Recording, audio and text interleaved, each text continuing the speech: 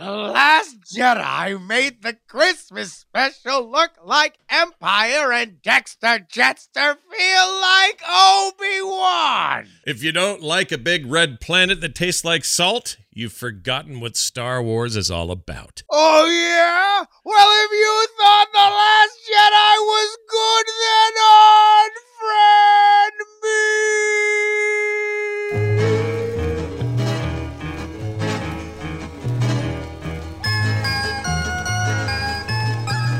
Hit kind of a high note at the end there. I don't know if you noticed that. I know. I got it. Now I feel pressure that I got to put like a flourish on it. Now it's become a thing. Yeah, it's our own fault, though. We did it. I'm going to literally kill no one's going to be happy until I actually stroke out doing one of the stroke intros. Yeah, it'll be good. That day is not today, though. Today is a day where we continue on and we discuss a topic that's near and dear to the hearts of many of those listening live, and, of course, those listening later. Will also hopefully be into this. I should probably state right up front before we get to email feedback from last week that if you haven't seen Star Wars Episode 8 and care about spoilers, you probably want to put this one on hold until you've seen it, okay? Because we're going to spoil the hell out of it by just talking about it, and this is the only warning you're getting. So that's the warning. If you don't want spoilers, now's the time to go. If you are cool with it or have seen it already, then jump in. We're going to have a good time today. And Justin, actually, you'll give a better description of this. Why, in docile December, are we talking about Star Wars Episode 8, The Last Jedi? Well, because it turns out to be a fairly divisive movie. Probably one of the more divisive movies that I can remember in recent memory. And that might just be because we are getting more and more channels so we can disagree with each other. And the internet brings us more communication, but also more conflict. But beyond that, look, this just seemed like a great way that we could also tie together a couple other incarnations of this show, which were the spoiler show, where we literally just talked about movies that we liked that were out, and Hotline Monday, which was kind of the evolution of that on a more regular basis. And now here we are at the end of the year. We've been doing this podcast for around that time. I think it was around the beginning of this year that we started it. So this is a nice little return to form for every element. I think you and I both got a bunch of people asking for some kind of spoiler breakdown like we used to do it. This will be that. This will not only be that, but it will be, I think, in keeping with the theme of Unfriend Me, because like you said earlier, and I'll just reiterate this, I don't know that I've seen this much controversy about a movie, let alone a Star Wars movie, in a very long time.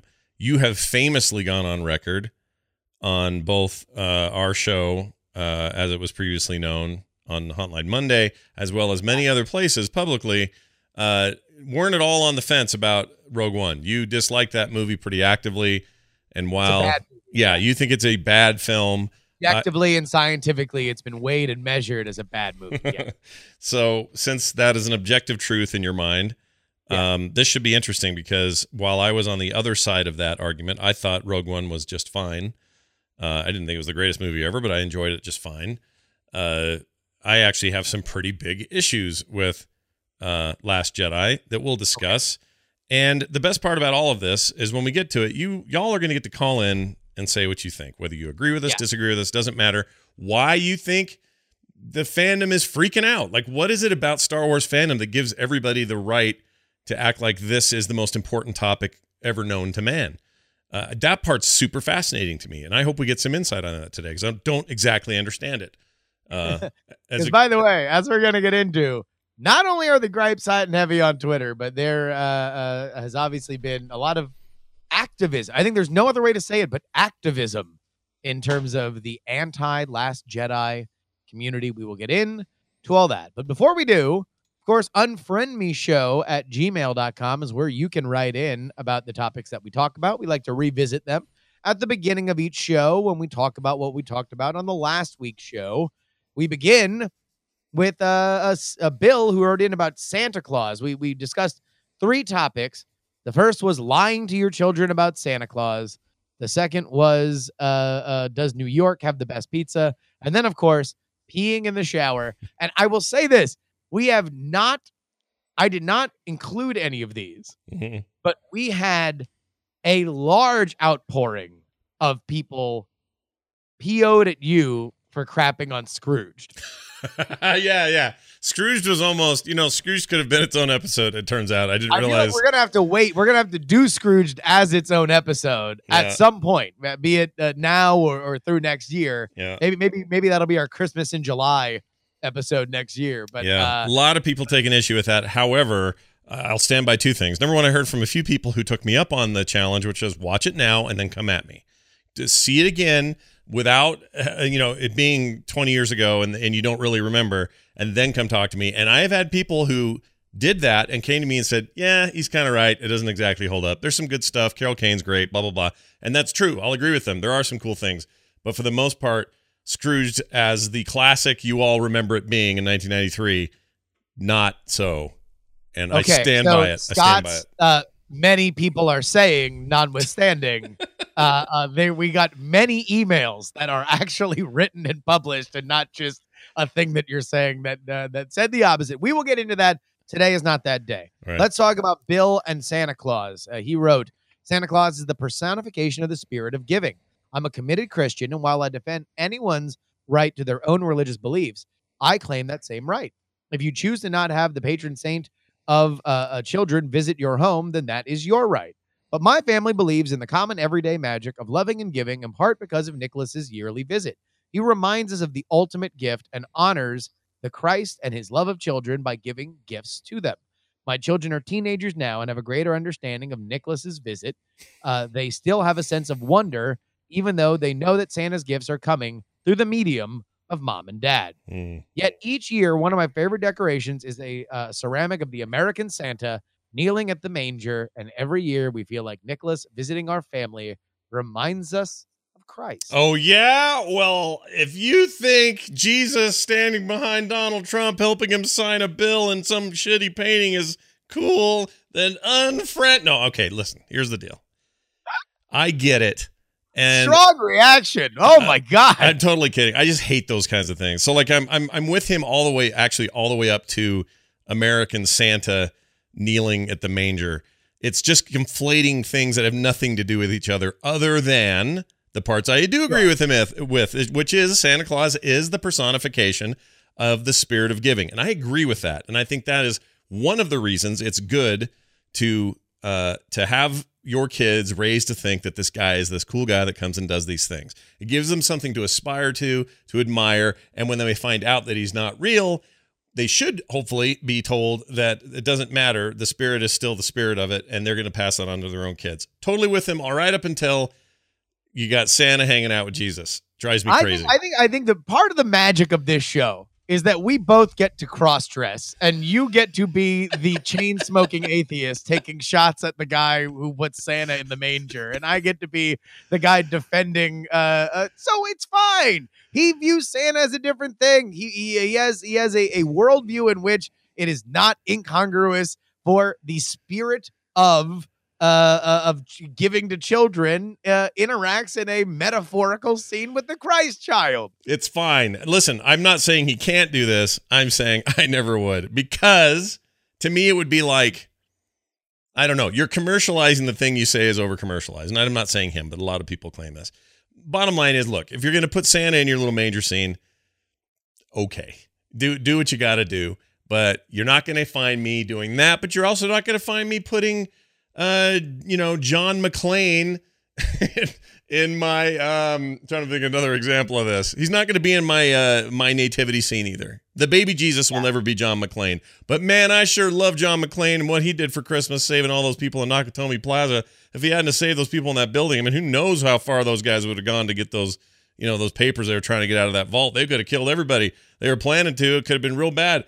But no, John McClane saved him. A lot like Jesus. So should have Jesus there with John McClane in the nativity. Like, it makes no sense that I would say that. That's a terrible idea, right? Oh my God. You should really, like, I this is the funniest thing to do. Because now I get to be, I love it. No, it's a gift. It's your Christmas gift to me, is that I get to be the defender of traditional Christian values on this show. Right, because here's the truth of it. I am involved in 2 different nativity retellings of the birth of the Christ child this year. with two different sides of a family. I have been tasked with being the guy who reads the biblical passage of the birth of Christ. I get to be the one who, generally speaking, likes to remind my kids, hey, just so you know, let's all remember this whole thing's not just about trees and music and stuff. There's like this other meaning, and you know, we should think about that a little bit, but hey, let's go ahead and have fun. So it is a little ironic. Yeah, that I have an issue with this, but this because to me, it's like literally the extent of my interaction with that is that when I was 12 years old, I was one of the leads in the church rendition of Three Wee Kings, the Muppet Babies version of the nativity scene told from the point of view of the three wise. Perfect. Muppets make everything better. I'm just saying, if you're going to put a bottle of Coke in your nativity scene, you're doing it wrong. That's all. I know. I would have the polar bear in there. Ugh. It's so commercialized. Anyway, but I get what you're saying, Bill, and I totally agree with you on the whole point. But after lighting your opinion on fire, I would also like you to know that I respect Yeah, and also calling him Nicholas like he's your pal, your buddy or pal. Why are you up this guy's butt? I don't know. I don't know. Maybe it's because you're living there. You're paying rent. You put down first and last in this guy's butt. I think it's because I have a son named Nicholas, and him saying when Nicholas comes to visit, I think it's throwing me. Just read the next email. I don't want it. I don't want like this like Christian hating on this show. Infighting. That's how it always falls apart. All right. Steven wrote in, says, as a parent of a toddler as well as a newborn, when my wife pops in a few weeks, when she pops, I like that. I'm definitely all in for Team Santa. However, another podcast I regularly listen to was having a similar discussion. This was the Podfathers.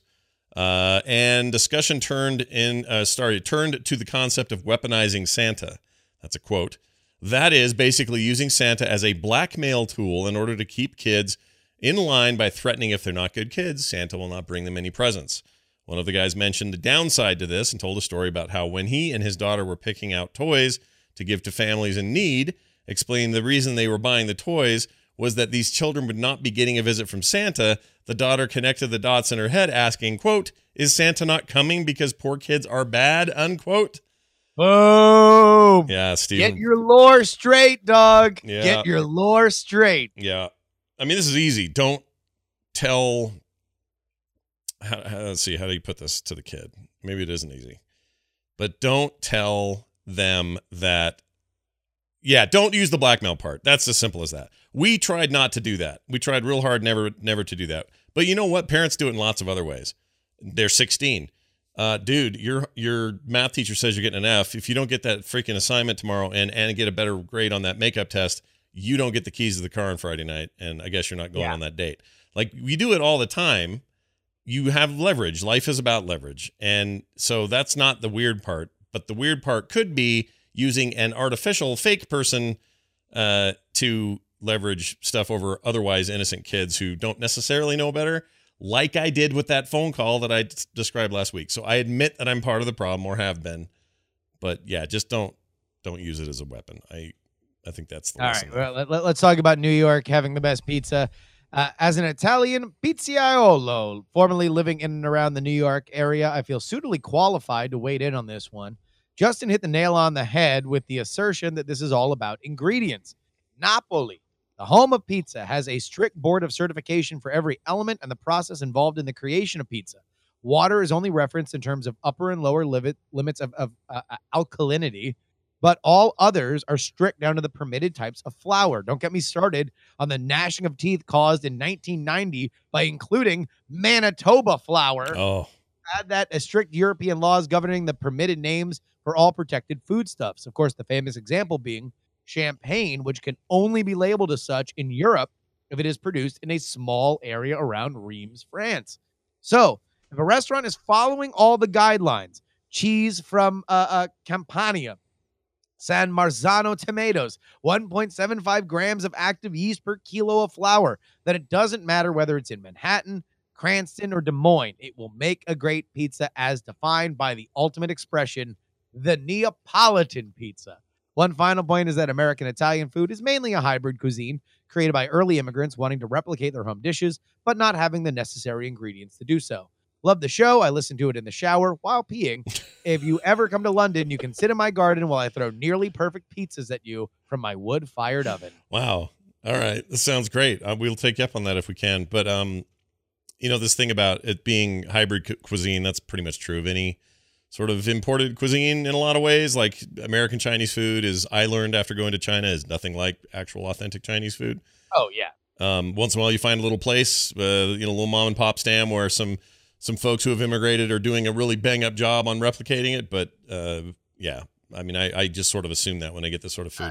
There's also, there is a shared palate. And if you are not getting authentic Chinese food, sometimes probably for the best, because their palate is different than our palate. And, you might enjoy it a little bit more. It's there for a reason. Is Neapolitan also, that's the ice cream with the 3 flavors, right? Am I thinking of that right? That is also the 3 eyes. Yeah, but Napoli, of course, is the Neapolitan pie, which we got another email that I didn't run just because I didn't want to make this all about last week's episode. Right.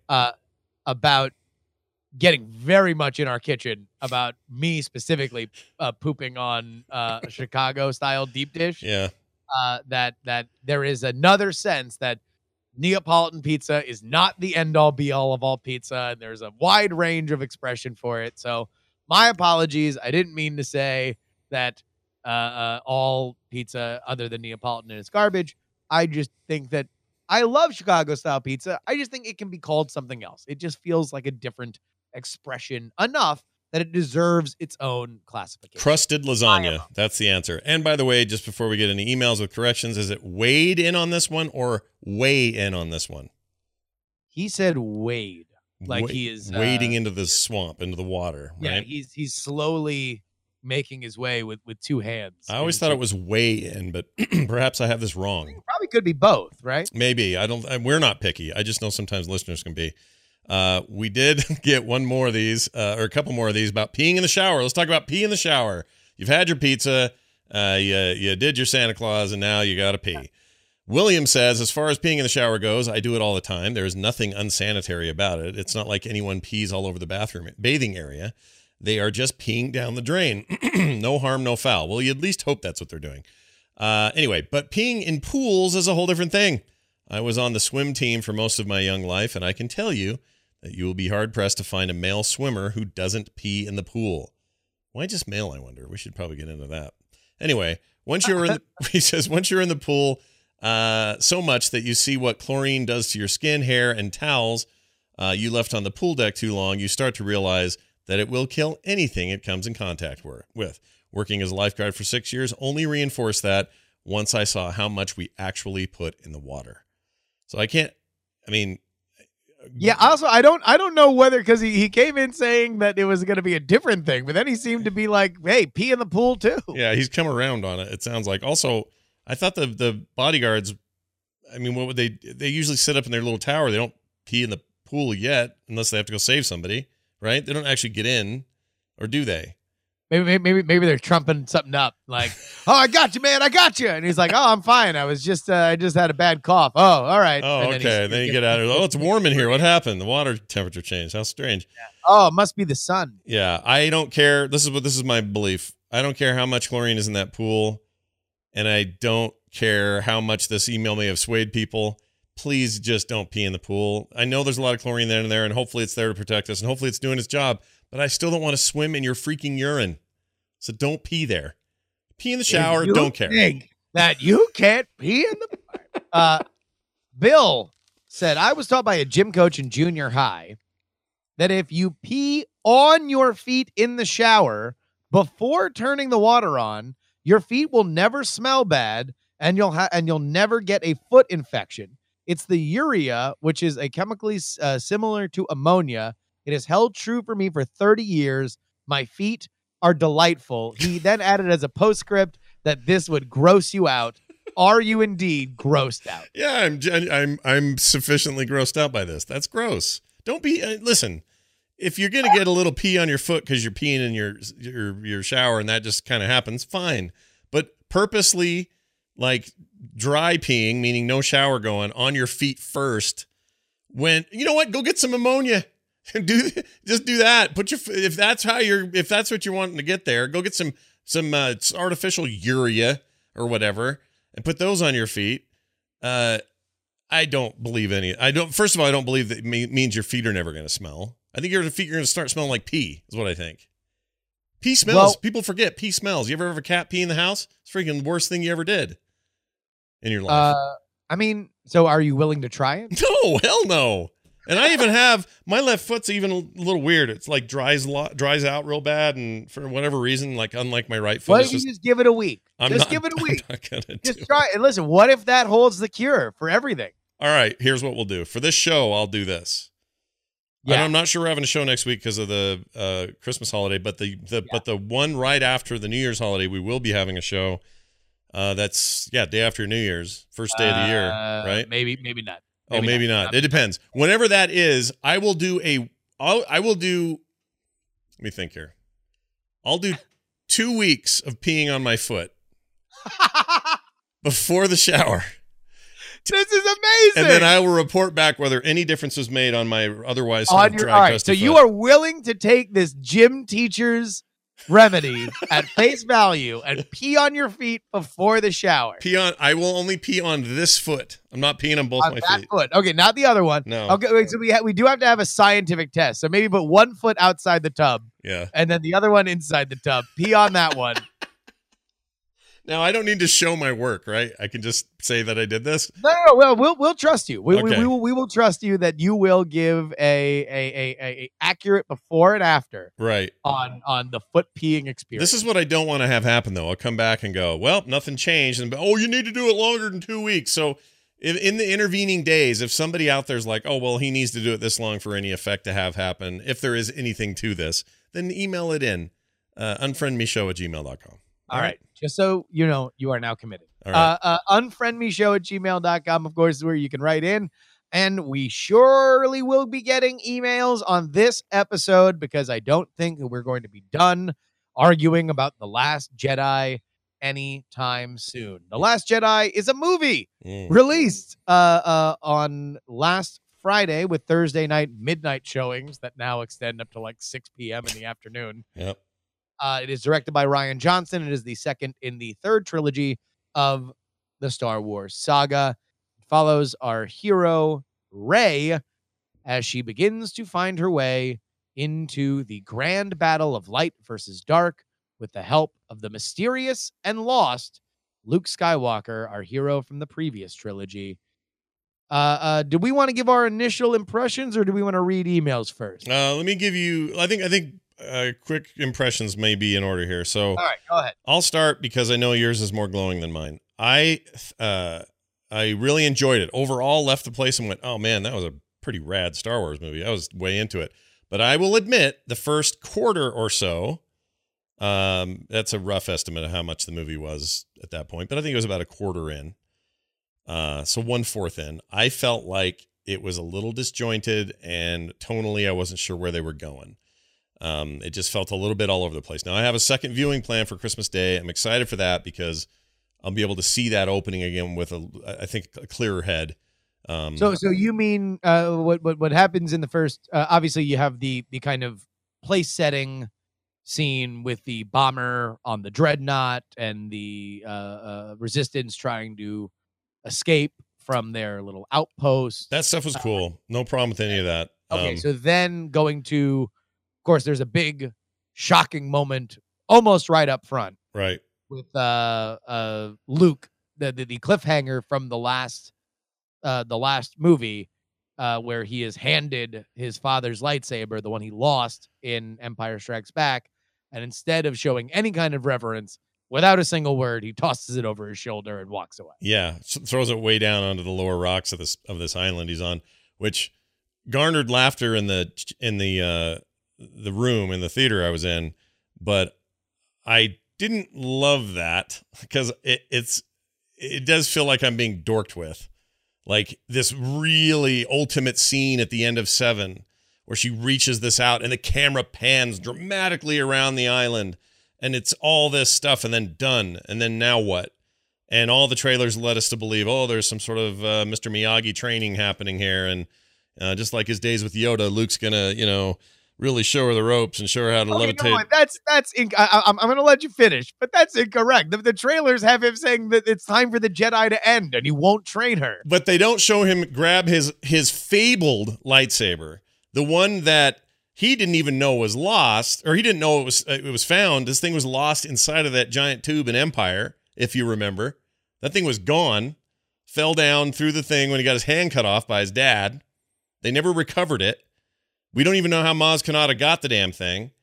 It's this hallowed artifact, and he just tosses it over his head. It's a small thing, but tonally, it just was like, oh, all right, okay, this was funny. Okay, we're going to be funny now. And then that led to the Poe Dameron parked out in front of the destroyer, talking smack and being funny. Well, that was before that. That was during that first thing that. Oh, that's true. Yeah. But all that stuff, in retrospect, I actually think the movie's very funny. Like there are moments that I'm not used to that level of funny in Star Wars. I'm used to goofiness in Star Wars, and I'm supposed to think is funny. But I just kind of grin at or go, okay, well, all right, that was... Poe literally did the same thing at the beginning of Force Awakens. He did, and probably will at the beginning of the whatever they call it. No, that seems to be the thing that Poe does at the beginning of the movie. That's his job. All right, all that aside, first quarter, it was iffy for me, and I was just getting worried. And then stuff kicked in and started locking in for me, and I loved every other second of that thing, with one exception. I thought everything else was cool. Snoke is awesome. That fight in that room with those Imperial guards, all that kind of stuff, badass. Great moments. The FaceTime thing between Rey and Jimmy Job there, Kylo, is super interesting to me. I like how it was filmed, how quiet it was, and just weird and kind of ethereal it was, and all that stuff I thought was super neat. I'm into Luke's struggle as to what he thinks his place in the universe now is, and him kind of being a coward, and like I'm into that. That stuff's all great. Biggest complaint, and still bugs me, and I'll let you know after Christmas Day what I think again. But the side story of Finn and the girl Rose was undercooked and dumb. And I like the characters. I want this to be very clear because a lot of people are mistaking me not liking where they went with that, with me not liking her as a new character or him as an existing character. Nothing could be further from the truth. I think she's utterly charming, and I always liked Finn. I have no problem with the idea of where they're going with those characters, but that stuff was underbaked, forced too quickly, too fast. They did a lot of like last season Game of Thrones kind of time traveling, or it felt like they were making too quick a time to get to a place, do a thing, then get back in time. And in the end, what they went to do, they didn't do anyway. So it was just this big waste. It was like this big run out to nowhere and a run back. And then at the end, it didn't matter anyway why they went to do what they had to do. So for me, the weakest part of this entire movie, and I felt like an extra arm. Like, why do you need this arm? And I understand that Finn's in this lore, so you got to give him something to do. He can't just wake up or be in a coma the whole time. I get it. But I thought that stuff was undercooked, and for Rian Johnson to be the guy helming that undercookedness of that aspect of the story bummed me out. But that's pretty much it. Outside of that, love it. The movie's at its best when it's not explaining things to me. I don't need to know that your thing is called a battering ram and it's using miniaturized Death Star tech. Like, I know what that thing will do. I get the idea. There's a laser. It's warming up. You see it. Like, I get it. It's a big, cool, weird piece of tech that you don't have to explain to me. Just like the planet, you don't have to explain to me that it's awesome. I can see that red salt stuff underneath, and that the effect of that contrast is super cool. Like, the movie's really good at that world building stuff when it doesn't try to explain it. And I like that. So that's my general take. I liked this better than Force Awakens. I like it better than Rogue One. I don't hate Rogue One like you do, but I liked it better than Rogue One. Yeah. But Empire's still my favorite, and I think it's a more cohesive film, and I care more about the side character stuff. But I just think it's so hard to compare Empire and this movie, just because this movie, obviously, it just owes so much to Empire. Like, it's hard for me to compare them. But let me explain to you where you are wrong. Okay, because you came out of this movie like flipping out, and I thought it was amazing, and for this reason, I think that this is not. Brushwood has said in the few podcasts that I've done with him and conversations we've had that this is reminded him of the books. And the reason why was because it took it actually broke new ground in this big, gigantic, fertile universe. And and beyond just having set pieces and beyond just saying, okay, well, where can it be cool that now somebody uses the Force, or now somebody uses a lightsaber, or now somebody else also finds out they're a Skywalker, that it felt expanding. Mm. And I would only push back on Brian's assertion there in that I didn't feel like it felt like the books, but I understand where he's coming from, because the books are the first time since really Empire that we got a feeling like that somebody dared to actually chisel out new ground. And I thought that this was an amazing job of not only doing that, but also kind of reinvesting in the things that I love the best. For a lot of people, a lot of the criticisms that I've gotten or I've read are this doesn't feel like Star Wars. I completely disagree in that it felt like as much as I have ever loved Star Wars, which is when it felt new and exciting and risky. Yeah. So like my nostalgia for it comes from the like, oh my God, now there's a million creative places that you can go because they have pulled the rug out from under me. Yeah. And I would love to be able to see the reaction online to Empire Strikes Back for that first 10 minutes. Everybody always remembers do or do not, there is no try with Yoda. They don't remember the first 10 minutes when he is the most intentionally annoying Muppet that has ever come. And we're supposed to be meeting the Grand Jedi Master, right? People don't, aside from super hardcore nerds, don't really remember that there was a huge backlash to the idea that Luke and Leia were brother and sister. No, dude. And that Darth Vader was his father, right? If I'm honest, as a kid, I hated Empire. I thought it was a huge mistake, and I didn't understand why it was so different, and the tone was so different, and all that stuff. It isn't until later I matured into it and went, no, I was wrong. That was like the best thing ever, and the most rewatchable, and all this other stuff. So I am with you 1,000% so far. Totally with you 100%. So, well, you want to know what? Here, I'm going to get to the casino thing in a second. But first, let me read a couple emails here. Oh, the casino. Jeremy said, The Last Jedi didn't work for me. I can appreciate humor, thoughtful commentary from a snarky Luke, and a subversive plot, but everything else felt so busy. I couldn't relate to the new characters. It's a movie filled with great ideas, callbacks, and fan service, but after Space Leia, Rose's sudden affection for Finn, and Rey's flip from hating Kylo for killing their father to waiting to save him, all of these moments felt rushed and uneven. Please help me, guys. I don't want to be apathetic about Star Wars, but more and more it feels like my enjoyment for the series ended after Empire. Well, Empire Strikes Back came out in 1980. 81, or whatever. 81, right? So, it's fun. If you have not enjoyed the series since the early 80s, then maybe it's not for you. There's no shame in being apathetic about Star Wars. Don't worry about it. We will get into a lot of what you were talking about before. And Joey wrote us, I fall on the side of The Last Jedi, not being quite the greatest thing since Sliced Jawa. Not to say it was a bad movie. It's quite good. It just didn't live up to the hype and had several very stupid moments. I also didn't answer any questions, and the one it did answer was stupid. When you spend an entire movie going on and on about somebody's parents, they can't be nothing. Joey, oh, yeah. I disagree entirely. And here's why. I do too on this point. Yep. This movie was about the. Also, while you formulate those words, let me just say one tiny thing. Yeah. I'm not sure we should be taking Kylo's word for anything anyway. So for those out there that are disappointed in what he told her and think that's the final word, why? He has all kinds of motivations to mislead her. And I don't know that for sure that her parents are nobody farmers who sold her for money to buy booze. I don't know. Who knows? I mean, all right. What's a better answer? Like, I mean, are we really going to be happy because, Obi-Wan got some side action on Alderaan, right? That he was cruising Mos Eisley and knocked up somebody and then was a deadbeat father?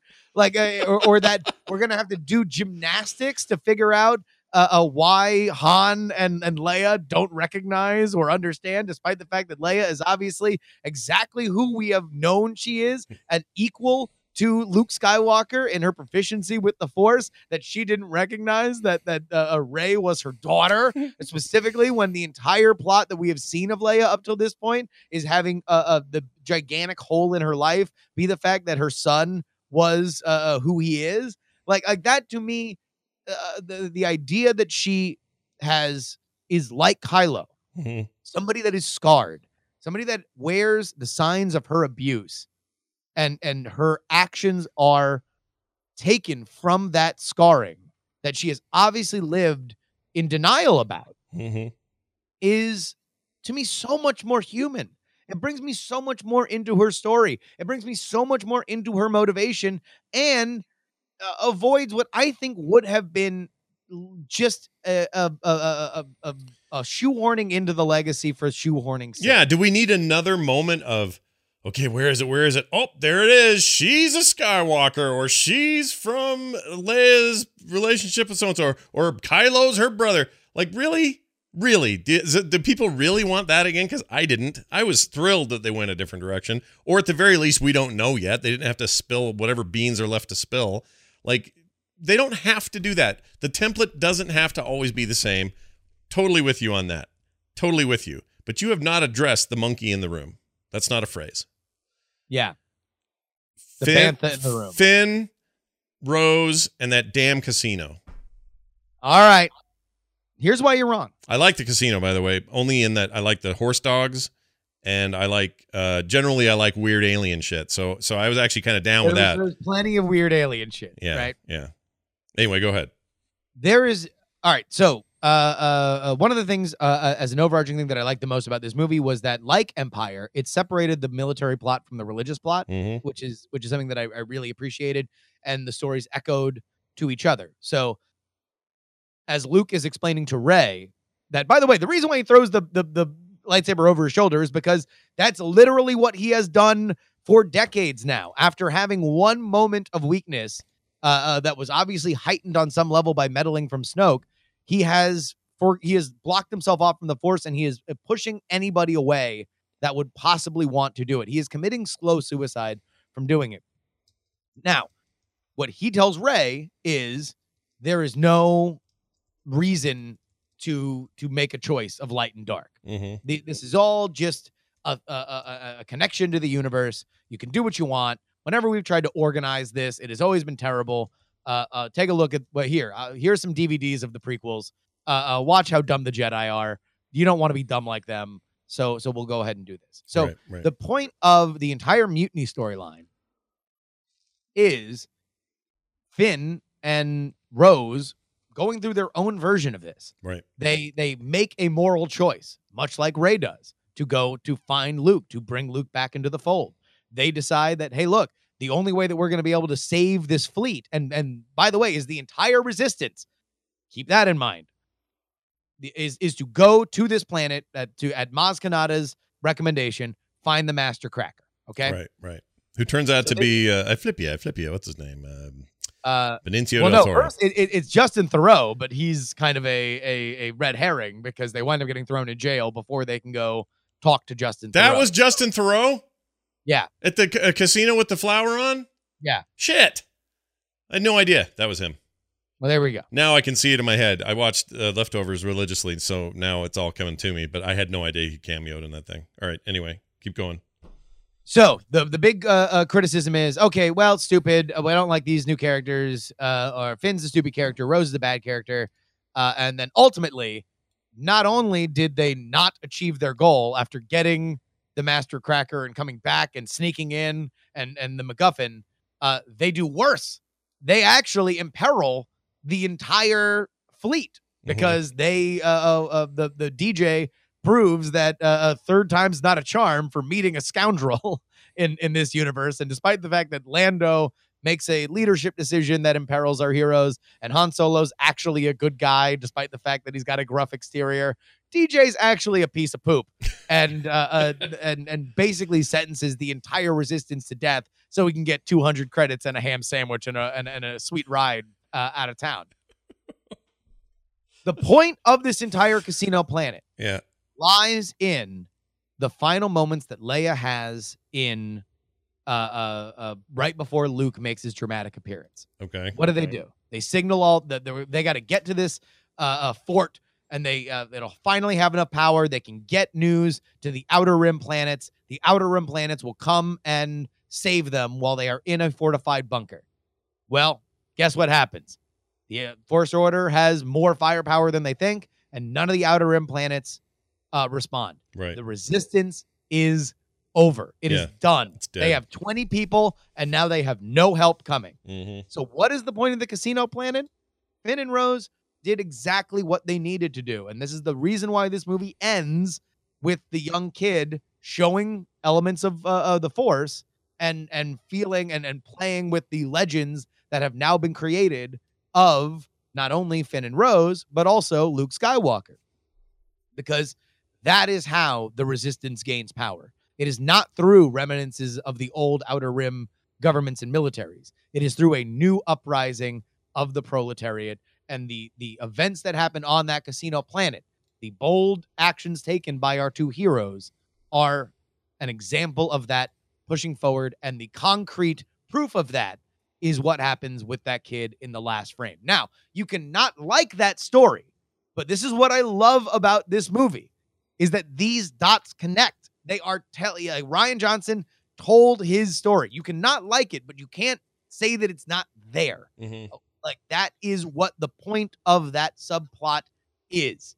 So for me, I liked it. That's why it was there for me. I didn't feel like it was going nowhere. I didn't feel like it was just a waste of time. And that's all I would say to anybody. Is that would you say though that do you feel like they were given? How do I put this? It's not that it was a waste. It's that it just was underdone, like not well fleshed out. And I know it's a 2.5 hour movie with a lot to cram in, and you got to get the time where you can get it. But it just felt like they didn't earn it. Like they didn't earn the emotional impact of what we were supposed to feel later with those two people. Whereas I felt all the emotional impacts with Rey and with Luke and with especially Leia. I thought everything Carrie Fisher did was really good. She was great. She was great. And I'll tell you what, Mark Hamill, I thought, brought it. And I was not so much of a fan of Han Solo, of Harrison Ford in The Force Awakens. I thought that he had moments, but mostly I was just like, all right, get off the screen, Grandpa. He mostly felt like he was phoning that in. And in the case of Mark Hamill, I felt the opposite. Like I felt like he was trying to put in his best work. His acting is better than certainly when he was 19. His stuff with Yoda, to me, was I was a kid. I mean, it was the Yoda that I remember. It's the Yoda from Empire. He's goofy. And for the first time, we see. I mean, the lesson in Empire from Yoda to Luke is do or do not. There is no try. Mm-hmm. His lesson in this movie is we are what they grow beyond. He's not talking to him master to student. He's talking to him master to master. And that was mind-blowing to me. It was amazing, and it was as poignant as his lessons in Jedi and Empire were to Luke. Yeah, I agree. And also just knowing, I don't know if he actually did the hand puppetry part like he did in the old movies, but knowing that Frank Oz was doing the voice, a actual puppeted creature, not some CGI thing. Yeah, really, really got me where it needed to get me. Like that was great. Did you notice in the movie how they had to take off some of the Force Ghost effect? Like he starts out very Force ghosty, but he looks too CGI, so they have to take off some of the Force ghosty stuff. So you notice that he's a puppet. Yeah. Now, why he's the puppet, not Obi-Wan? Well, it's probably obvious because what are you going to do? Have CGI Sir what's his name come back from the dead? Probably a bad idea. Yoda's the right choice, but and Yoda was his teacher. You know, Obi-Wan was a surrogate, and Yoda was his teacher. Yeah, really good point. I noticed that's my defense. My defense of the casino thing. And look, you can say, I don't know how much more time. In fact, I'm probably more on the side that we could have spent a little bit less time on the casino planet. I know why it's there, but I don't think us spending more time of Rose and Finn going back and forth was necessary. When Rose saves him, and again, I mean, look, there's another amazing theme in the movie. But like her line of we're going to win by saving what we love, not killing what we hate, which is an exact mirror contradiction to Kylo Ren's "you have to kill the past to build the future." Yeah. This is a yin and yang of fascism versus democracy, right? Like Yep. this is everything I've ever loved about Star Wars. This is a meaty philosophical Star Wars movie. Like it's everything that I've ever wanted in this franchise. Yeah. I don't disagree. I mean, not that here, the casino scene, I actually don't have a problem, like I said, with the casino itself. I think the dog horses are badass. I love weird Star Wars creatures. I'm totally into that. I knew we had to at some point introduce, Chekhov's dog horse rule. Like, if you show a dog horse race, eventually you're gonna have to see them stampede. Yeah. But I could have took or leave the running of the proletariat, aside from just being a cool set piece. Well, and mind you, like one of the things Star Wars always has done, and this is every single one of them, including your much maligned Rogue One entry into the series. There's always a place to go where weird things are just hanging around. It's always a thing you do. In the first one, it's the cantina. In this one's got a few of them because it's also got Luke taking that gnarly ass pull on that gross ass green udder milk. That's the sickest, most disturbing. I can't wait until everybody's seen this movie and these gifts are fair game, because I'm just gonna post that gnarly ass, just milk dripping down his beard a million times on Twitter. So, Chad, I'm going to recommend you guys start calling because I think the phone's being weird. I don't know why they're not coming through. They worked this morning and suddenly they're not coming through. But 801-285-9395, that'll help me test this and make sure, for whatever reason, when I call my phone or with my phone, it doesn't register. But if you can get through, give it a shot. In case that's being weird and we're screwed on that end, we do want your tweets. Send the hashtag unfriendme. And we want to start hearing your feedback about what you liked, what you didn't. I noticed in the chat room there's a whole lot of talk going on about the city. Here, listen, do you want to go through the list of gripes? I've compiled gripes. Oh, yeah. Give me some gripes. Yeah, let's do it. Let's talk about each one. Snoke got Darth Mauled. They had such a cool villain, and he got treated like Darth Maul, down to the fact that they cut him in half. Well, all right. Now, a couple theories floating around. That the whole Darth Plagueis theory that he is the Darth Sith, Plagueis the Wise, that cheats death, right? I'm not here to say what if the twist was he's not really dead, but he might not be, and I will give you some proof for it. Also, in the vein of what the hell's going on with Darth Maul, Darth Maul didn't die; he came back in a series of comics. He was sewn together, and he's half robot now. But I mean, so did Boba Fett. But look, in terms of the canon.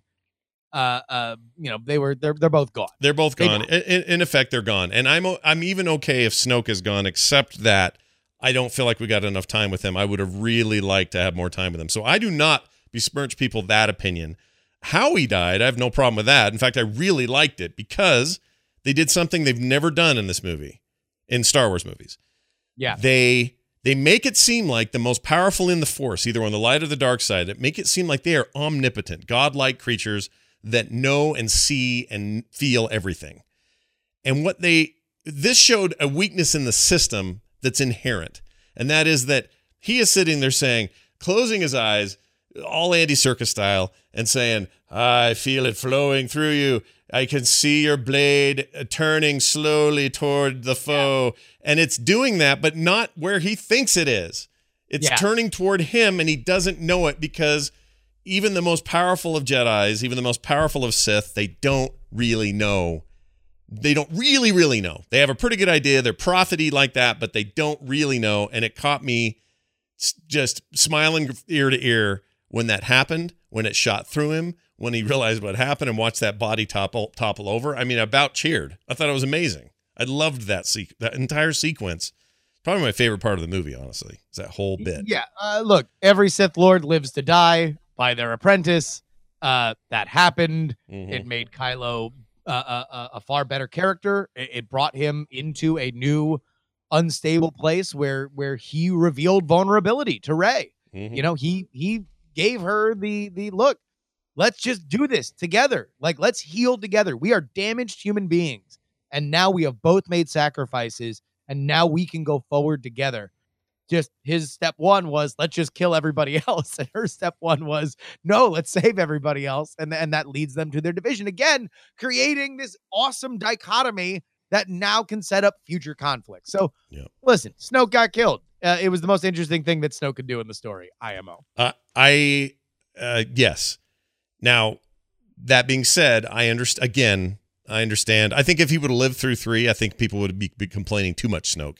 This is the Emperor again. He's too much like Darth Sidious. Okay, here we go again. So I think you're damned if you do and damned if you don't with that guy. If you'd have let him live, you'd have that problem. If you didn't let him live, you'd have that problem. But I also think that, look, Marvel hasn't done this in a decade. Right. A compelling villain like Kylo Ren. Kylo Ren is an awesome villain. Even in the criticisms, I don't think that I've really read that. I think even for people who think that Snoke went out too early, that to me, you can't separate that. If you love where Kylo went, that's partly because killing Snoke makes him that character. Oh yeah, no, there's a moment there.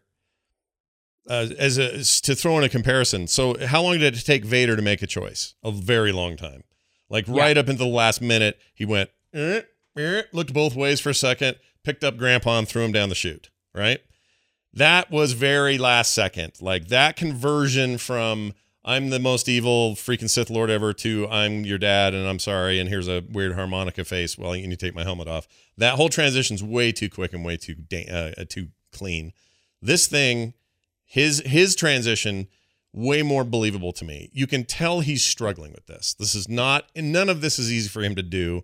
He knows what he thinks he wants to do versus what he probably should do. He's conflicted, and everybody knows it, and he knows it. And the only way he can do anything about this is to pick a side, and he picks a side. Man, do you remember that scene though in Empire where they flash back and they see Emperor Palpatine in space high school, and he's getting picked on, and he gets thrown in a locker, and they're locking him, and he's trying to figure stuff out, and all of his the girl that he likes brushes him off, and he becomes really evil because of that. You remember that? Yeah, it's a great episode. It's my favorite. Yeah, no. Well, no, you don't, because it didn't. Because it didn't freaking exist. Exactly. We didn't need to know about Emperor Palpatine, his backstory. We don't need to know about Snoke's backstory. They're evil people with bad skin, and they're manipulating these other characters, and they die.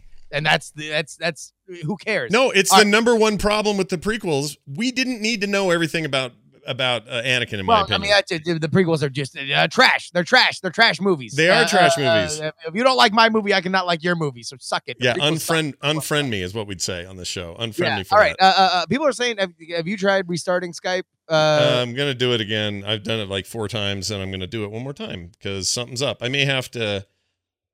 Hold on. Let's see what happens here. I'm not even getting the normal sound stuff I get. All right. Anyway, it's Leia in space. Leia in space. Space Leia. Yeah. The moment where Leia gets blown out of the ship, she employs the Force and is brought back into the ship where she is put in critical condition to heal. Yeah. Did that bother you? At first, yes. Later, no. And I'll explain. When she first was out there floating, I thought, well, Carrie Fisher did pass away. This would be a way that they would end this, so I could see this happening. I bought it. I did too. But anytime anybody survives the vacuum of cold space, I kind of have trouble with it at first. I may come around a little to your ideas, but when she suddenly opened her eyes, used her hand to suck herself to the ship, and then she's okay, in my mind, I'm thinking, well, the damage is done. I start thinking seriously, literally and clinically, you've got frostbite on every inch of your freaking exposed skin. There's no way you're going to survive this, let alone look okay after all this is done. So all of that started kicking in. Even though I'm in a fantasy movie here, I started thinking about all that. And other people have said, well, she's, Luke's sister. She's got the Force. She knows this and that. But in the past, she has always just sort of been, oh, I can feel it. Oh, I kind of knew you were my brother. Oh, I know. She just kind of has a feeling, whereas Luke's moving shit. Yeah, I think that's the reason why they put it in there, though, is because she's supposed to be, Yoda views her as a credible backup plan if Luke dies to the Force Ghost of Obi-Wan when taking off in Empire. Yeah, so that's a really good point. But again, at first kind of bugged me. Then I was glad she wasn't dead yet because I wanted to see more happen with her. And then you know what? Honestly, my biggest surprise of the movie is that by the end, she's still a perfectly big part of the story. We're gonna get a time jump. Yeah. In the next one, I think that's part of the kid thing. And if I were to take money, I would say that we open up at Princess Leia's funeral. That's what I think. So this is interesting you say that. Me and Nibbit were talking about this. You know, it looks like just the phone number's down. I don't know why. Like Skype sucks. F these guys. I'm using two different versions of Skype, by the way. The old one that worked fine without any issues and the new version, and both are just not ringing through. So I don't know what's going on. I've been calling it with my own phone here. Anyway, this is what I'm going to say. I think that the opening is a funeral for General Organa. It could be a million things. It could be that the exposure in space really did cause long-term damage. It was just enough to get her through, or whatever. Whatever your cause of death is, it could be whatever it is. And that is the scene for a major action scene, because in the middle of this procession, I don't know what planet they do it on, but it'll be, very ornate and many people there to see this and all this stuff. And then things go real bad because somebody's infiltrated the funeral and is trying to assassinate somebody else. I do also think that allegedly the ninth movie was going to feature Leia heavily. Mm-hmm. And allegedly was going to feature her confronting Kylo. And so if you are going to have that happen, establishing her Force bona fides would be necessary in this movie to make her a credible threat by the time that 9 comes around. Are you thinking, though, let's think of it literally. Do you think that she was always just holding back because she was like the military part of the Rebel Alliance? She didn't want to be in the mysticy, religious-y stuff. He's the general. I mean, like, how much, if the general of a military is a great marksman, does he have to fire his gun, to every time, right? Like, just when he's at the house, does he open a can of Coke by firing a gun into it? Like, but that's kind of what I like. I like the idea that she holds back. And no, that's what my read is. But I didn't find it to be incongruous with how. She was fine. In fact, I mean, I'll say it again. How are we going to get people in it? People are going crazy. I know this is super annoying that this isn't working at the moment. I don't know why it's not. You know what I can do? I can pull here. Let me. To me, this is the same kind of thing as the Snoke got Darth Mauled. I think, according to Rian Johnson, there's a lot of other Phasma stuff that wind up hitting the cutting room floor. So I don't know if there's more things in there. I don't think that this movie at 2.5 hours needed to be longer. So I can understand the fact that, look, she is kind of Boba Fett. She's a cool armored person with a cool cape. And we all love Gwendolyn Christie because she's in Game of Thrones. But ultimately, who is she other than just a kind of bodyguard for Hux and a leader in that space? Well, I did think that we would have at least gotten more than her eyeball, like after two movies, the first gotten to see her face. Well, something like the first movie, she did really nothing. She just was there, and you were like, "Ooh, Chrome," and then that's it. And then this one, she's like, "Oh, big confrontation." Her and Finn finally. In fact, the whole reason for Finn leaving and going to the place and then getting caught was for this confrontation, really. And she gets tossed down a hole with her eye exposed, which by the way, I think she totally survives. There's no way she dies from that because they made this huge deal about her stupid armor. They were keeping a Sarlacc pit under it. I think she fell.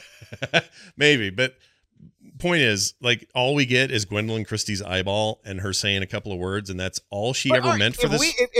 Honest question, if Gwendolyn Christie wasn't in Game of Thrones, would you give a shit that she doesn't take her helmet off? If you didn't know her, she was just a tall lady who's in Star Wars, and you had no idea who the hell she is, would you give a rat's ass? No, I wouldn't. You're right. So then, you're why right. do we care? We care because, well, why do we care about any character? Like, well, no, I'm saying we care about that because we want to see. We're invested in Gwendolyn Christie's career because we like her in Game of Thrones, and we're like, oh, she should have a cool scene.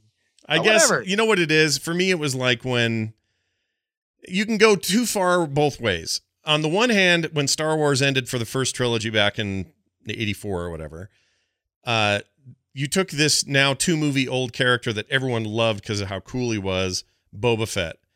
And he's no good to me, Dad, and all his cool stuff, right?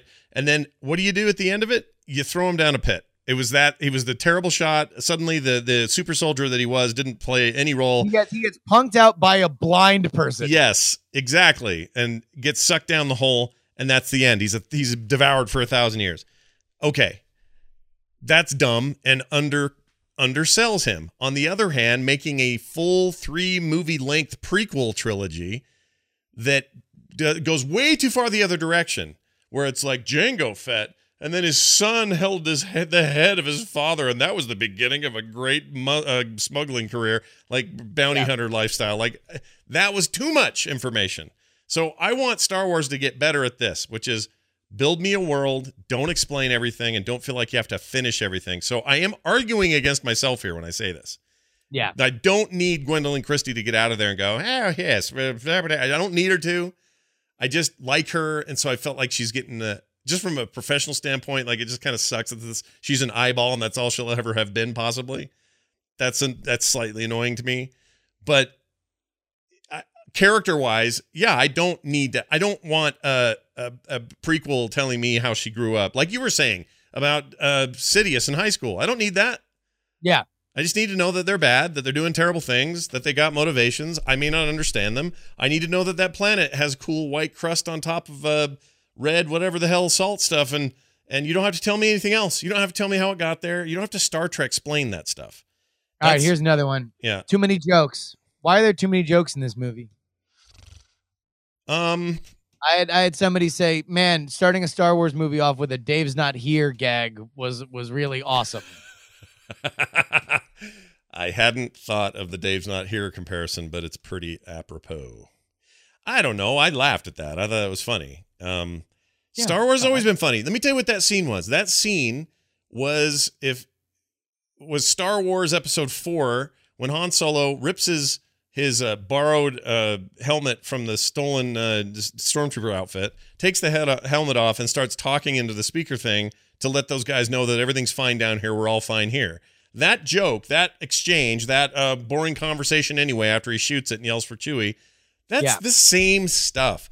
People are forgetting that Star Wars has always been like this, and you were a kid, so it was fine for you. When you heard Chewie yell like Tarzan and swing between trees to get onto an AT-ST, you thought that was fine when you were 7 or 8. But you don't like that stuff now because you're older. But if you go back and watch your beloved original trilogy, I guarantee you that shit is all over those things. It just is. I don't know. I think here's my explanation. And oh man, I'll tell you, maybe I should open up my Skype. If I open it and just give people my Skype number, try it. I don't know why. I think Skype may be down everywhere, so I don't know. I mean, I can give them my Skype name, but then I have to accept everybody. You get the same problem, I think. You'd have to accept all those names. All right, guys, try to call in Justin Robert Young on Skype, and we'll see if this works. Yeah, and if that's not working, I mean, as a third backup, try frogpants_Scott. Maybe that'll work. The phone number is the thing we're supposed to be using, but I don't know why it's not working. Anyway, go ahead. All right. So, number one, somebody just came in. I just tuned in. Is this spoiler free? Nope. Not at all. Well, all right, it is if you just tuned in. Just leave before you get spoiled, is all we're saying. The Force is whatever the writers need it to be. That it's not what it was, where it was very defined. Now all of a sudden characters are having long-form conversations, erratic long-form conversations with each other, like Rey and Kylo, and are projecting themselves into dozens of people's minds at the same time, like Luke does at the very, very end. Did you feel that the Force was too malleable compared to how it used to be? No, because there have been worse. I mean, even if you didn't like that it was malleable or more malleable in this particular episode, they've done things with it in the past that are almost unforgivable. The whole midichlorian thing, which we now just sort of ignore and pretend never happened. Well, maybe. I mean, maybe that's our Rey explanation in the end. I don't know. But that midichlorian thing sucked. That sucked. It was a bad idea. George Lucas was wrong to use it. It really did F with the Force in a way that made it feel fundamentally different. Be mad about that. I don't think I saw any of that in this. Like, what was more malleable? We find out that Kylo Ren has, if he can find an equal in terms of force sensitivity, they can find this weird communication method that they didn't know existed before. I don't have a problem with that. Blazing new ground. Whether or not Snoke indeed was the one manipulating that. Exactly. That's the other thing everyone keeps reminding me is like Snoke arranged that call, and maybe he did. It doesn't matter. Like, to me, that's fun new territory you haven't explored before. So go ahead and explore it. That's okay. It's not like they said, now the Force lets me make food of any sort that I want appear in front of me. That would have been dumb. Yeah. They didn't do that. They just said, here are the existing things we know about the Force. We now live in a time where there's literally one Jedi, at least one trained, like, complete Jedi, and he's living like a hermit on some shit planet with a bunch of nunfish, right? So... it reminds me when that rock fell and hit the nunfish cart, and it made me laugh. See, that was another part. That was great. Yeah, it made me laugh. It was great. It was like this puppety moment. So many jokes. Yeah, and for people, I remember all the jokes in this franchise. Everyone who talks about porgs being a problem, whatever, man. Go watch episode 6. That is the Muppet Show. There's 5,000 Muppets everywhere. They all think they're cute and funny. Salacious Crumb is a shitty character. Like, it's fine, though. It's Star Wars. Who cares? They're supposed to be droids that are too emotional, even though droids shouldn't be emotional. They're supposed to be a little garbage droid that rides around the Death Star going, meh, meh, meh, meh, meh, meh. And that set up a great joke for this new one. When you got BB-8 inside of a trash can going, meh, meh, meh, meh, meh, meh, trying to pretend like he's in disguise. Like, it's fun and dumb. But that's Star Wars. It has always been that.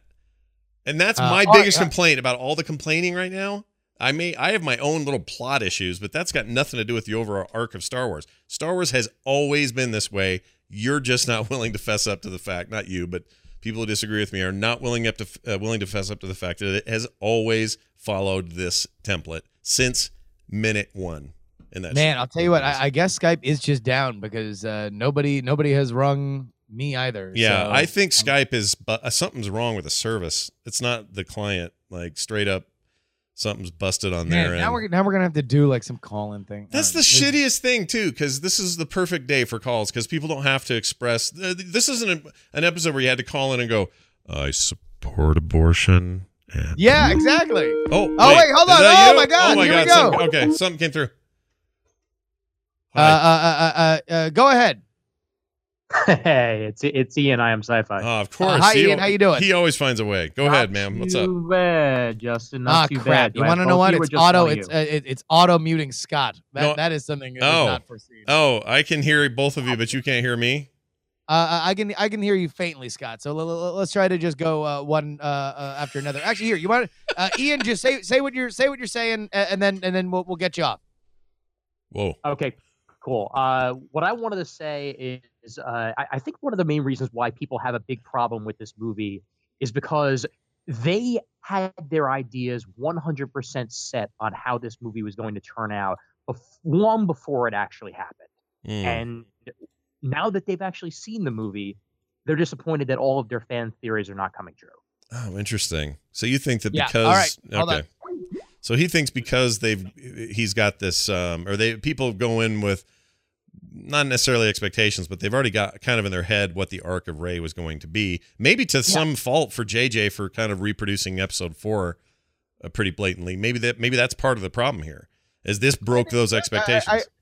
I can understand people feeling betrayed, right? If they had a very specific idea of what was in there, then that's fine. I guess the only thing for me is that did I not want just a redoing of the original trilogy. Like I wanted something. And here's probably the biggest example of it. All right. Manny writes us using the hashtag unfriendme on Twitter.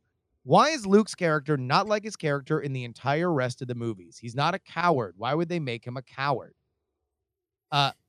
Man, I just had a totally different read of Luke in this movie. I don't find him to be a coward. I find him to be very conflicted, but I think that there's a tremendous. I think he's ashamed, but I think there's a tremendous amount of bravery, and also he's trying to. Again, he's another scarred child who is trying to not walk in his father's footsteps. He for a brief moment entertained the idea of killing his nephew, right? that has haunted him for every day since then, and he has tried to make sure that he never lived that life that for a brief second seemed possible. Mm-hmm.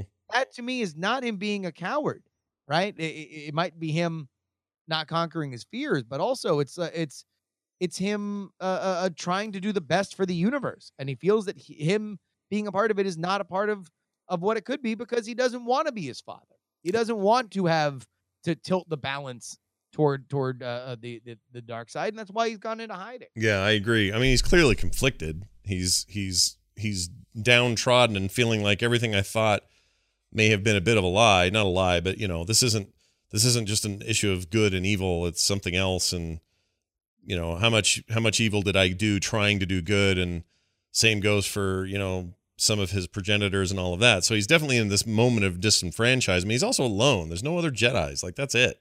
He's the guy. He's just hanging out with those fish nuns. Yeah, and did the other? I mean, I don't know. Maybe I missed this or whatever. But when Kylo and many other Force sensitive children are being trained by Luke in his little camp or whatever he was doing there, when that place was on fire and burning to the ground, does that mean that everyone's killed but Kylo? Does that mean everyone else died? Like, is that part of the? I would have to watch it again to see if there were any other clues there, but I read it as Kylo did not care about anybody else. It was just him and the people that were there. See, and that's my takeaway is that Luke has never really been able to live that down. Like, to him, whatever that catastrophe was, even if it was just that he unleashed Kylo into the world as now this Vader following crazy person, is enough for him to go, well, what am I doing? I thought I was supposed to be, this great Jedi, the greatest of all time, the one to truly bring balance to the Force, and instead I have unbalanced it. Like, that is some heavy duty stuff to be going through. I didn't find anything about what he did cowardly. I found everything he was doing when he was resisting Rey in the beginning and everything else to be a natural reaction if you're completely disenfranchised with the system. Yeah. He's not scared. All right. How about this one? This is something that we've gotten in the chat a bunch. Right.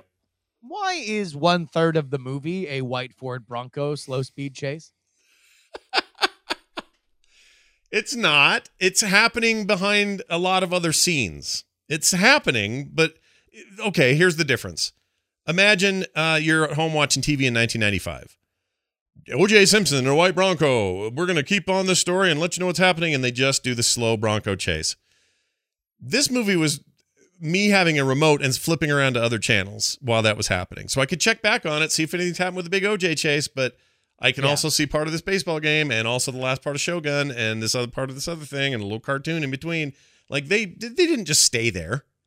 That would be a problem. I agree, but that's not what they did. I don't think that's a mischaracterization of that plot. So I will admit to say that I am not enough of a science fiction, a hard sci-fi fan to know exactly why they were in that situation or why the Empire, the First Order, didn't just launch other small craft to continue to harass the one resistance vessel.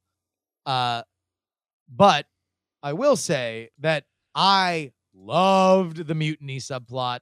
I thought it was great. I initially, and I guess nobody else did, but I initially read into a Poe's interaction that he thought maybe a Holdo was maybe even not who she said she was. Yeah. And that was part of the motivation for why he needed to mutiny. And it felt to me like Battlestar. It felt like, like a bunch of people arguing on a bridge because this is life and death and we need to make a decision. And why aren't you giving me the info here? Like, it was well done. And to me, Poe's story was probably the most poignant of them all. We get that initial the initial scene where he makes the call to go ahead with the bombing run on the Dreadnought, murders like a third of their force, and has to learn hard lessons that even in the fog of war, where casualties are understood, that there is salvation in patience, and that this is not just about that we keep thinking that Poe is going to be Han. Poe's not Han.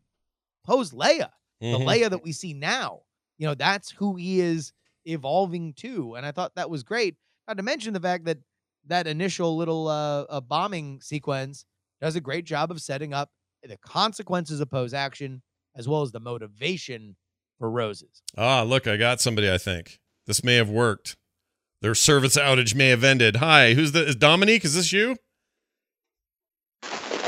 Oh, hello? Oh, this is bad news. Uh-oh. Skype might just be, I don't know what's going on. That may just be on his end, his microphone, or who knows. Dominique, you can try calling back, see if maybe that'll clear up. One quick note, the Rotten Tomatoes score for this movie at a very healthy 93% critically. That's really strong. That puts it in one of, I believe, the top 10 best reviewed movies of the year. Of the entire year. Stop. Now, here's the flip, though. 55% audience score. Now, I realize, this is the internet, comments and votes, and it's like Fox News doing a poll or somebody. You're always going to get skewed numbers. I totally get that. However, this is the opposite of what's usually happening. What usually happens is fanboys hear about their movie coming out. The mainstream movie reviewing press doesn't like it, and it ends up in the 40 to 50 range. And then you end up with this 90, 98% thing over on the side for audience score, completely flipped around. So I just think it bears mentioning that this system people only complain about this when it doesn't work for their wants and desires. And now that I say it, I realize how basic and easy that is to understand. People are like this. I totally get it. But the fact that audience score is so low, yet the tomato meter reading is so high, either people are going to see that as a conspiracy, Disney's in the back pocket of everybody, I don't know. So it also bears pointing out that CinemaScore, which is a statistical a service that is used to poll people as they come out of the theater for audience reaction, had Last Jedi at an A. So that in a un-internet focused statistical sampling of viewers gave it an A score. So just to give you a slight bit of context. The only problem I have with CinemaScore is that they're all high scores for some reason. So I don't know if that's just because people are coming out of the theater. Generally like movies, but yeah, no, you're right. I mean, like normally it's like if it's a garbage movie, it's a C. Yeah, or something like Coco A+, which I would agree with. I love that movie. Almost all the stuff's in the A. The only thing that got anywhere near like a failing grade is a D- for Suburbicon. But the rest of these are like A, Bs, and 1C. Anyway, the point is, yeah, this stuff varies. Biases abound, and no matter where you're at or what you're doing. And I just think it's interesting. I think next time one of your movies reviews poorly that you enjoyed, maybe don't spend the next 3 days on social media going, freaking reviewers, they suck. I don't trust any of them. Because it can go both ways. That knife cuts both ways, son. That's all I'm saying. All right. What else do we have to say? Here's what we may have to do. We may have to, because we may have to do another call-in show. We may, because I feel bad. They should have been able to call in. This thing worked this morning, no problem. I don't know what's going on now. Skype's got problems or an outage. I didn't check their support accounts. Maybe they even know it.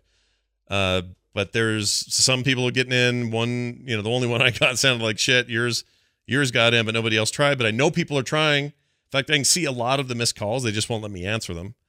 So I don't know. Like, actually, here's one from a phone caller. We should call them and just see what happens.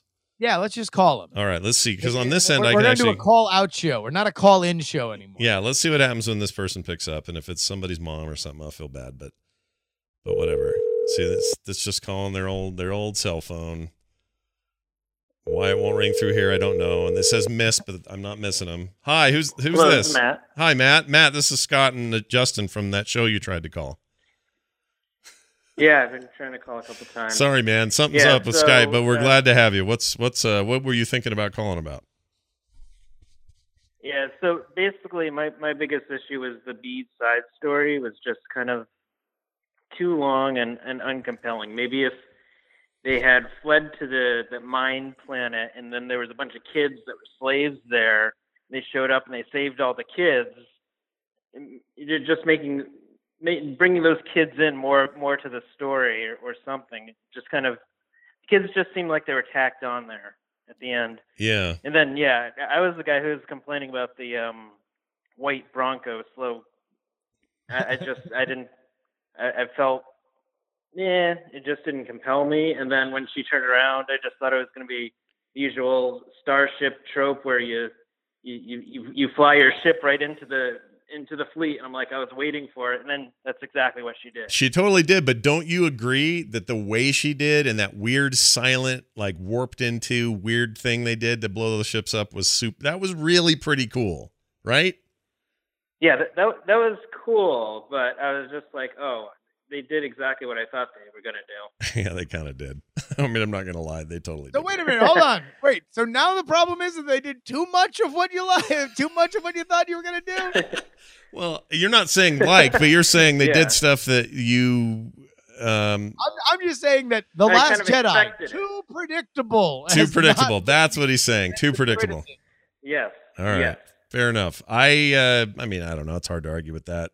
It's pretty predictable, but I'm here to tell you. I did not. I mean, like, by the time that I realized what she was doing, I was like, oh, crap. I mean, like, it was something that I wanted to see, and it was awesome. Yeah. That silent moment, and just, I would love to have people record their audiences, because there's always, like, one person just like, oh, shit, but there's no music, so they're just saying it out loud, like, when you, like, say something gross, but the conversation dies down, so you're just yelling it in front of everybody. Yeah. I think I may have been that person during that explosion because I went, oh, dude, like that.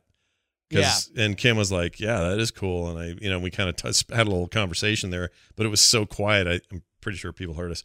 All right, we got Dominic giving it another shot. Dominic, are you there? We're just calling people. Yes, I'm now. here. We're Dominic and literally Irvine just is here. Oh, hello, Dominic and Irvine. It's good to have you. What's on your mind, buddy? So I saw the movie last. Well, yeah, we don't have Dominic now. Oh no. Oh, you're back. Okay, go ahead. Try it again. Oh no. You saw it last night. What happened? Yeah, so I saw the movie. Can you guys hear me? Yep. Yeah, go. I saw the movie last night. It was pretty good, I thought. And but you guys, a lot of people are talking about the casino scene. Mm-hmm.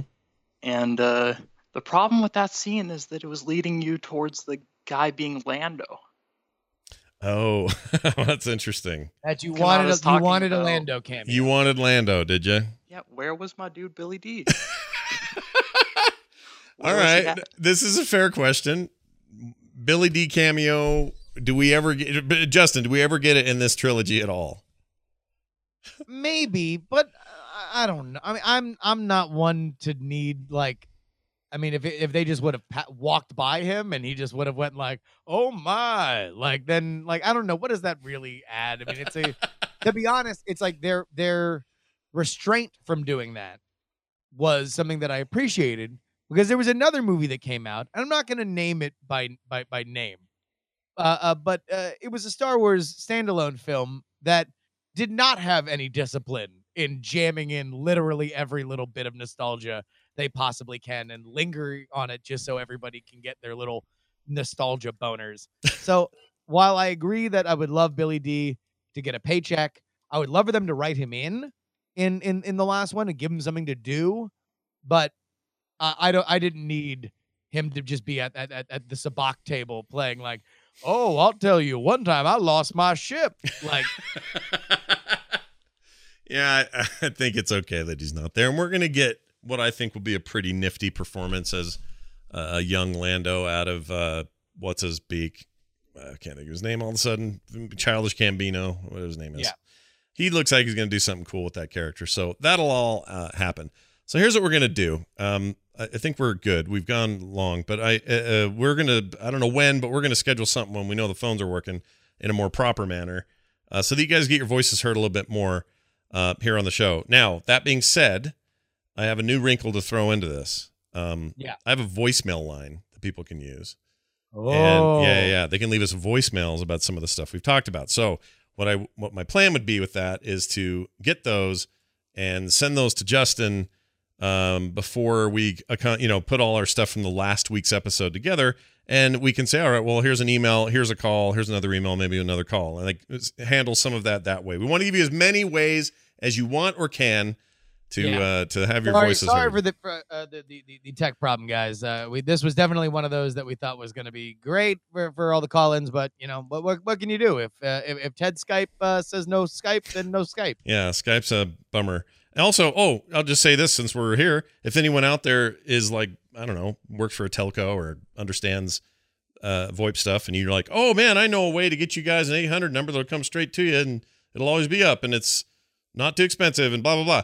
Let me know, because I'd be happy to look at it. I think. By the way, if it is expensive, well, yeah, just let us know as well. Yeah. Let us tell you that it's too expensive because there's a lot of people that would really, really like that. Yeah, I agree. In fact, the entire podcast world would probably kiss you if you had a good solution. So anyway, if you guys know of anything, let us know. Now, I think that's going to do it for us before Christmas, probably before the New Year, because I know you're going somewhere, right? Where are you going? Japan. Oh my Lord. Japan. That's right, Japan. You'll be big in Japan. I'm going to be huge in Japan. Literally, apparently, like my height is much larger than the average height in Japan. I could totally see that. So that's going to be fun. There'll be probably plenty of cool stories about that. Oh, you know what? Now suddenly a phone call comes through.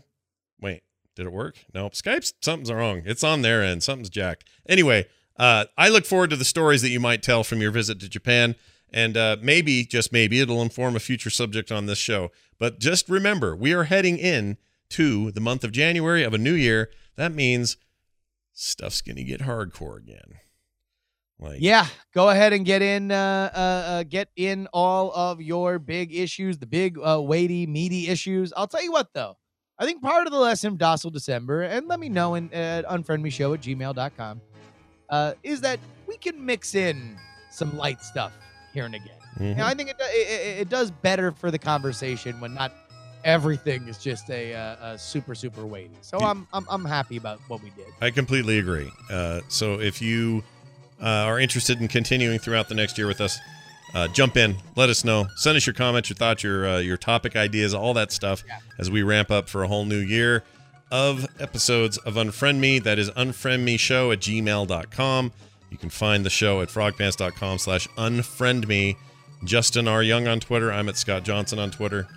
Am I missing anything? I don't think so. I think that's it. I hope except for this. One last thought on The Last Jedi. Rogue One was a garbage movie, and if you like it, you're bad. Literally unfriend him if you don't like it. I liked it. I must be bad. I thought it was good. Yep. Yeah. Nailed it. I enjoyed it. Thank you all very much. Have a fantastic Christmas and the rest of your holiday season. We will be back very soon in the new year, if not before. Thank you all for listening, and go see Star Wars again because it's pretty good. Justin, have a great holiday. You too. Bye, everybody.